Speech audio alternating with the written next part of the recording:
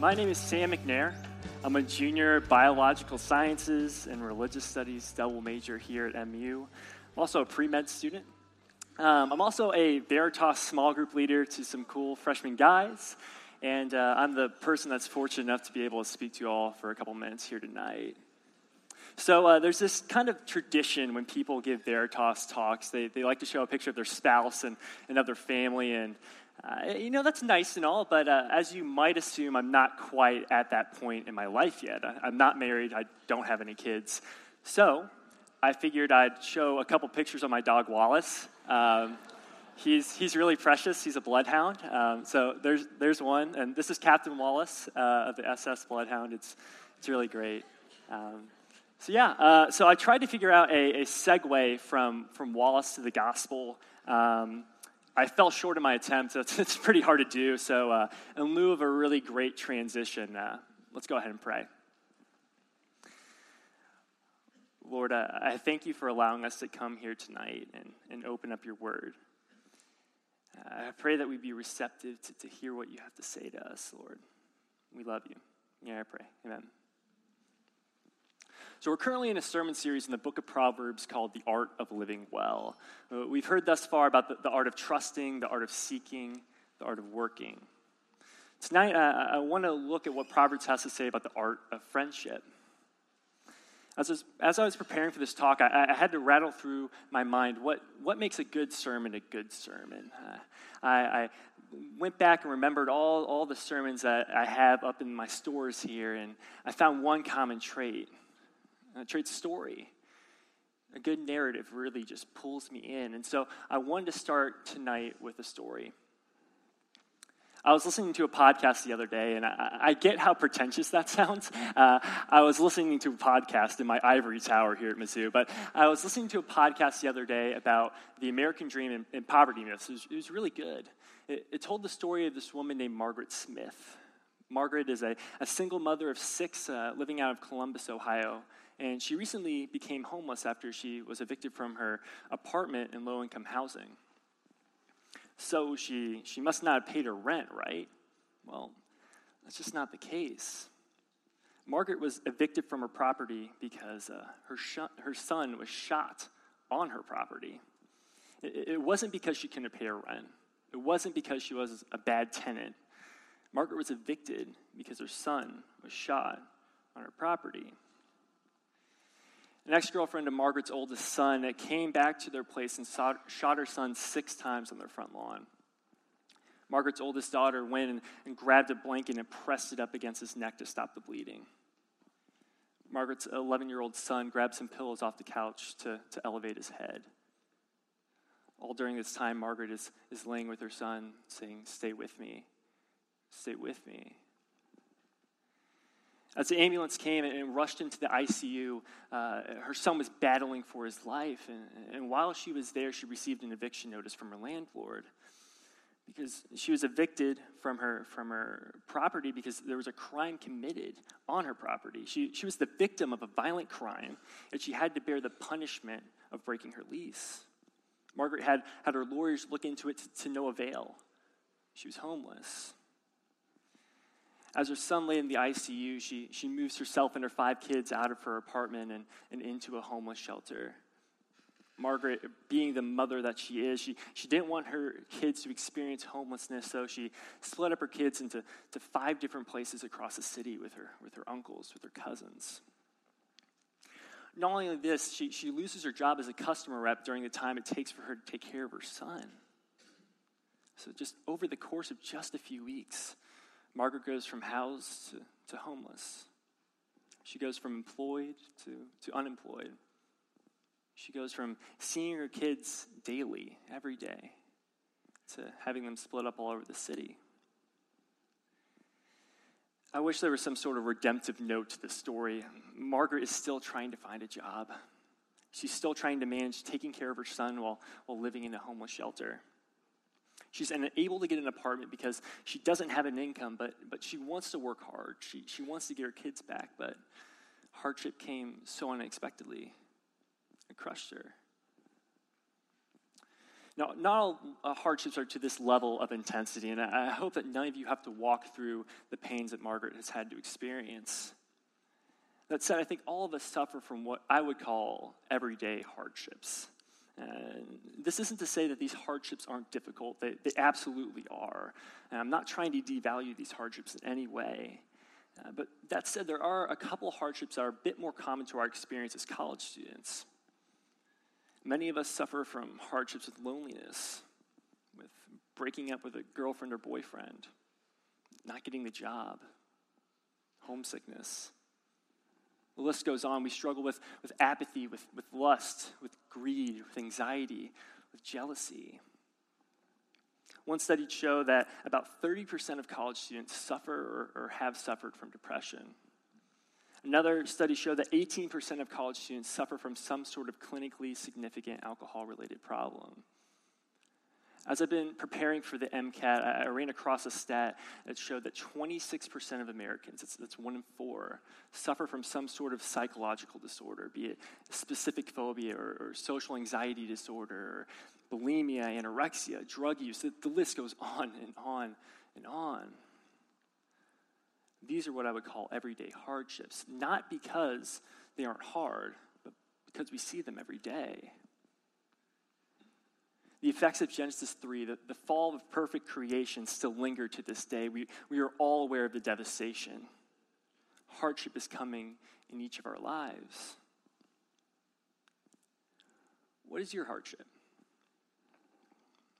Do you know your hardship? Do you know that it's going to come? Maybe not today, maybe not tomorrow, but maybe next semester? If we know that hardship is coming, we must prepare. It's what we do in these times of everyday hardship that matters. We each have particular ways in which we deal with the hard times. And when hard times come, and come they will, we must be aware of those ways in which we deal with them. I've been thinking a lot about the ways in which I struggle with everyday hardships. Who do I go to when the going gets tough? Do I go to anyone at all? The way I see it, there are 3 options. There are probably more, but these are the 3 that seem the most apparent to me. First, when everyday hardship comes, we can rely on ourselves. When I think about relying on myself, I think back to the days when I played baseball in elementary school. Back in those days, I was a baller. They used to call me Sammy Sosa. And I like to think it's because I was a home run hitter, not because I corked my bat and took steroids. But anyway, I carried the team on my back. My coach used to always say, Sam, there's no I in team, but my snarky response was, well, coach, there's an I in win, and I intend to win. I relied on myself to win games. It was the way I functioned. I couldn't trust my teammates when the going got tough, and so I heaped the burden of winning on myself. And it led to great pride in victory, but intense shame and defeat. There's this one game in particular where I went 4 for 4 with a grand slam. I know, I did great. But I still lost. I remember just being crushed. On the ride home, my dad asked me why I was so upset, and I told him I felt responsible for the loss, that if only I had hit a bit farther or run a bit faster, that we would have been able to win. My dad reminded me that I had done my best, that I'd even done very well, and that I ought not to be ashamed. It's evident that my primary mode, and maybe for many of us our primary mode, is to rely on ourselves. Now, that's a pretty mundane example. Winning a baseball game in the 4th grade doesn't establish one's destiny, but it speaks to something a little bit deeper. The anthem of reliance on self is I can do this on my own. I don't need others to help me weather the storm. And that might be true when you do bad on an exam, but walking through depression or a breakup or loneliness alone can be severely damaging. And it's hard to see self-reliance as a bad thing. And in many ways, relying on yourself can be a good thing. Our goals cannot be attained if we don't put in the effort. That said, I think self-reliance is too highly emphasized in our culture. It's more than emphasized, it's glorified. We hear about self-made women and men, how they pick themselves up by their bootstraps and achieve the American dream in living lives devoid of imperfection. what we don't hear about is the luck and the privilege and the system of friends and family members and teachers and coaches that guided these people toward success. No one is self-made. Complete reliance on self is either an idealized myth or outright toxic. We can also rely on ourselves in times of hardship by getting pissed off and shutting down. I wasn't sure if I was going to say pissed off, but I did. So fun. Researcher and writer Brene Brown talks about converting vulnerability and fear into shame and aggression in her book, Daring Greatly. She says that some of us respond when we feel the inrush of inadequacy and smallness by getting angry or by completely turning off. This is not the response that leads to restoration. This is just the response that leads to greater pain and greater frustration. Why do we turn to ourselves in times of hardship? Maybe it's because we think it'll be more comfortable. We don't have to let other people see our inadequacies. We don't have to let other people see our vulnerabilities, our insufficiencies. We don't have to let other people see how truly messed up we can be. Privacy affords a degree of comfort. That said, when we rely on ourselves or shut down, we inadequately measure our ability to handle all hardships that come our way. We are insufficient to handle our hardships alone. If we only rely on our own power, we harbor an inflated view of self, thinking that we are the saviors of our own story.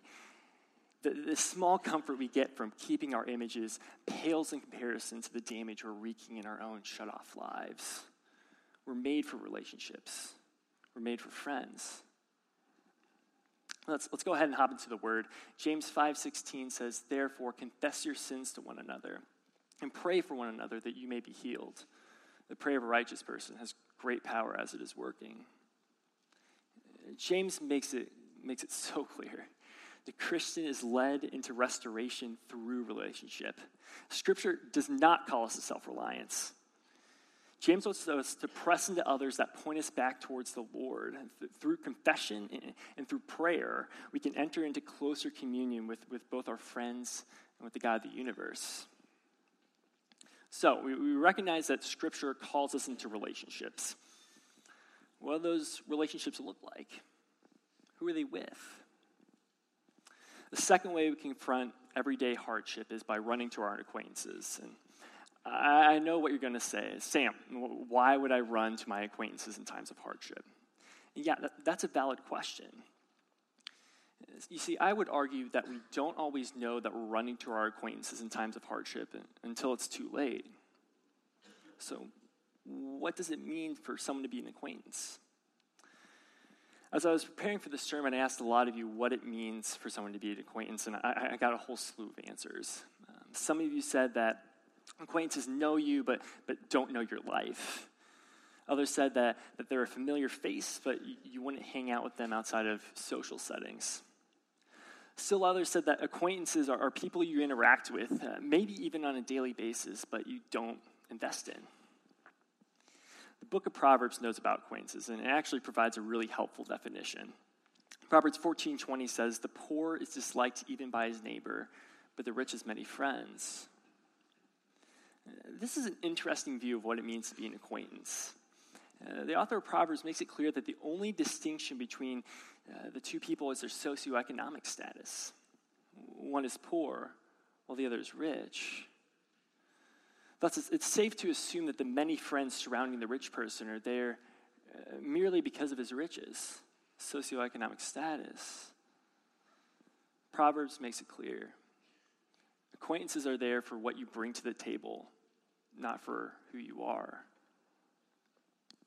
That makes acquaintances now sound nefarious, and they usually aren't, but it's important to understand their role when it comes to healing in times of hardship.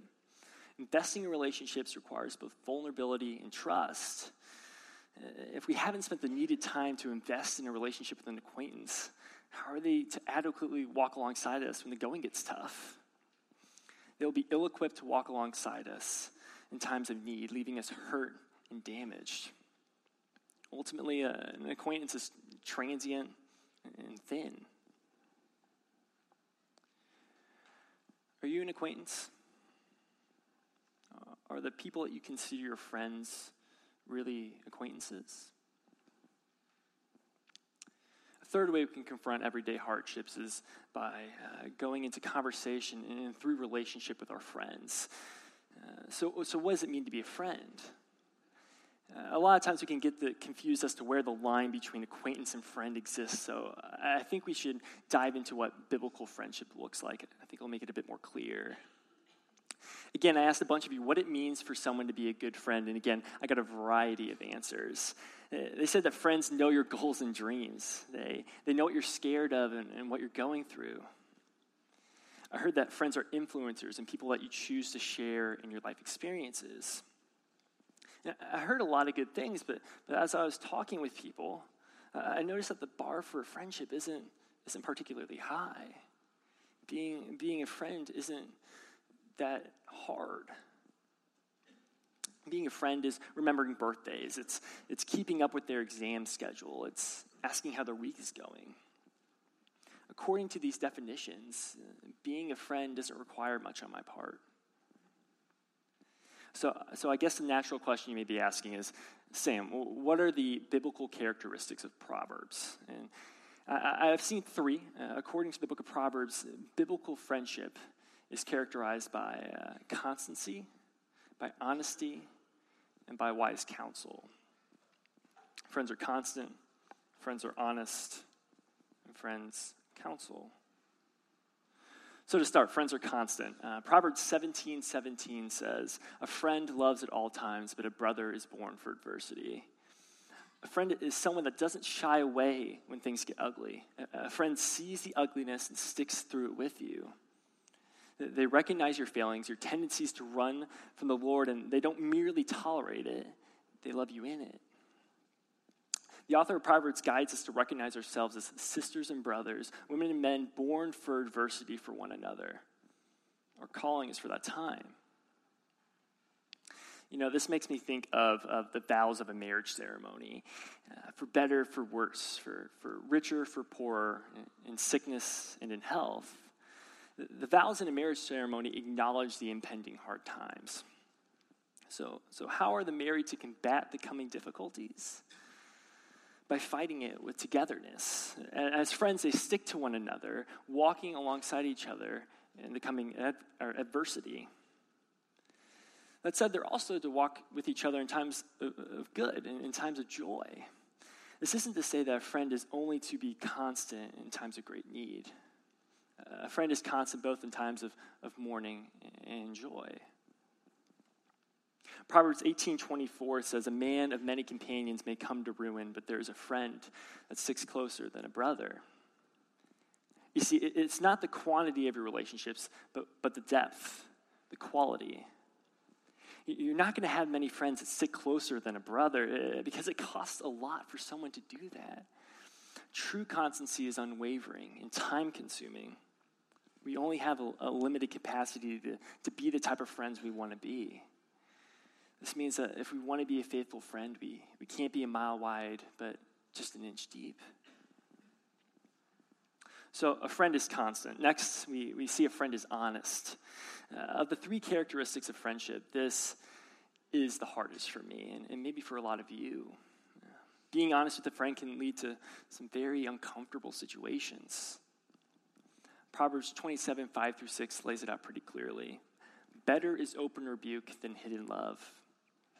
Faithful are the wounds of a friend, profuse are the kisses of an enemy." What does that even mean? Well, let's start with open rebuke. Open rebuke is hard. It's uncomfortable. I've done it a fair share of times, and often it's messy and imperfect. And I myself have been openly rebuked more times than I can count. So I think that when we see something in someone else's life or that's wrong or off, we just hope it'll go away, that it'll fix itself. We say, oh, if it goes on just a bit longer, then I'll say something. Then I'll intervene. Ultimately, we continue to push back the line, and we allow sin to corrode the hearts of our friends. Another thing that makes me hesitate before openly rebuking someone is the fear that I'm not a worthy messenger.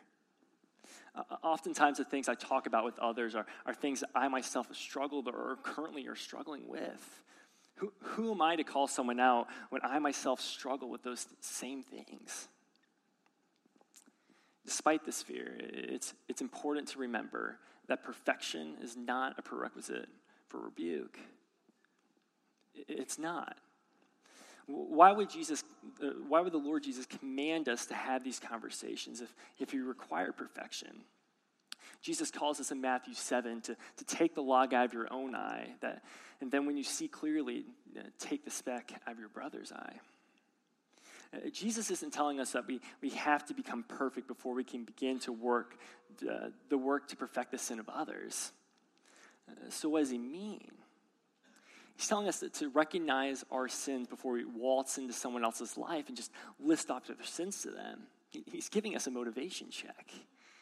It's in the recognizing of our own faults and our own sinfulness that we can humbly and empathetically walk into gentle and honest conversation with our friends, as friends equal in brokenness.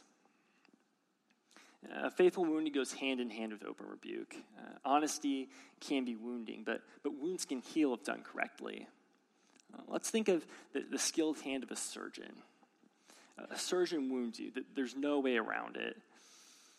Take, for example, open heart surgery. In open heart surgery, sometimes parts or the whole sternum has to just be cut, leaving the vulnerable flesh exposed. This is wounding. But the surgeon, through careful and gentle and wise maneuvering, is able to cut away what is malignant, what is deadening, what is unwanted, and is able to stitch together the good. A surgeon wounds to heal. In the same way as we faithfully wound our friends, let's not just stab and run. That'll lead to disconnect and to damage and to anger between friends, but enter into conversation. Slowly cut away through your questions and your careful prodding. Allow others to come to their own conclusions. One last thing, this usually needs to be a one-on-one conversation. Matthew 18 says, if your brother sins against you, go and tell him his fault between you and him alone. If he listens to you, you've gained your brother. We're made to resolve conflict through one-on-one conversation. It leads to greater sincerity, a fuller ability to empathize, and a whole lot more gentleness. Anyone can shoot off a passive-aggressive text. I know I've done it myself. But not everyone can enter into conversation. It requires courage and genuine love for the other. Let's try practicing the golden rule on this one. Wouldn't we want this to be a private conversation? So we've seen that friends are both constant and honest. Lastly, we also see that friends counsel. Proverbs 27:9 says, "Oil and perfume make the heart glad, and the sweetness of a friend comes from his earnest counsel." Friends counsel. So what does this counsel look like? Well, I think it might be a combination of the previous two. A friend cannot effectively counsel if they're not present, if they're not constant. A friend cannot effectively counsel if they're not honest. But providing sweet counsel is more than just showing up and being honest. Counsel can also look like silence. Words aren't always required. Proverbs 13:13 says, "Whoever guards his mouth preserves his life. He who opens wide his lips comes to ruin." Sometimes when our friends are going through hardship, they don't need to hear a list of 6 steps that'll get them out of all their hardship and it'll just dissolve away. And I know this is definitely my primary mode. The pre-doctor in me just wants to fix everything right away, and everything is just a problem waiting to be solved. If I just say the right things, make a couple of wise quips, this person will be fine. Their hardship will dissolve away right in front of me. How wrong could I be? Provide an ear to listen, a shoulder to cry on. Give your time, your presence. It may not fix things, it may not realign the universe, but it shows that you care and that you love. So we've seen that Proverbs calls us as friends to be constant, to be honest, and to provide counsel. So why be a good friend? Two reasons. First, friendship and community are the means by which the body of Christ is unified. And it's only in our unification that we can be a blessing to the world. Second, biblical friendships with unbelievers can act as a powerful testimony to the reality of God's love. This gives unbelievers a real and tangible way in which they can connect the love that you show them to the loving Father. Being good friends with unbelievers can be used by God in huge ways. Ultimately, a friend is someone that sticks around even in the mess, providing counsel through honest conversations, pushing you towards Christ, the founder and perfecter of your faith. When we think of the Christian life, do we think of friendship? Do we think of community? Or do we think of theology, of social justice, of worship? Aren't there more important things to care about than friendship? I know that this is my tendency. Why worry about friendship? We can explore vast theological concepts like predestination or theories on creation. Why should we care about friendship? Well, we should care about friendship because friendship founded in biblical principles helps us through these everyday hardships. It allows us to engage in those other facets of life.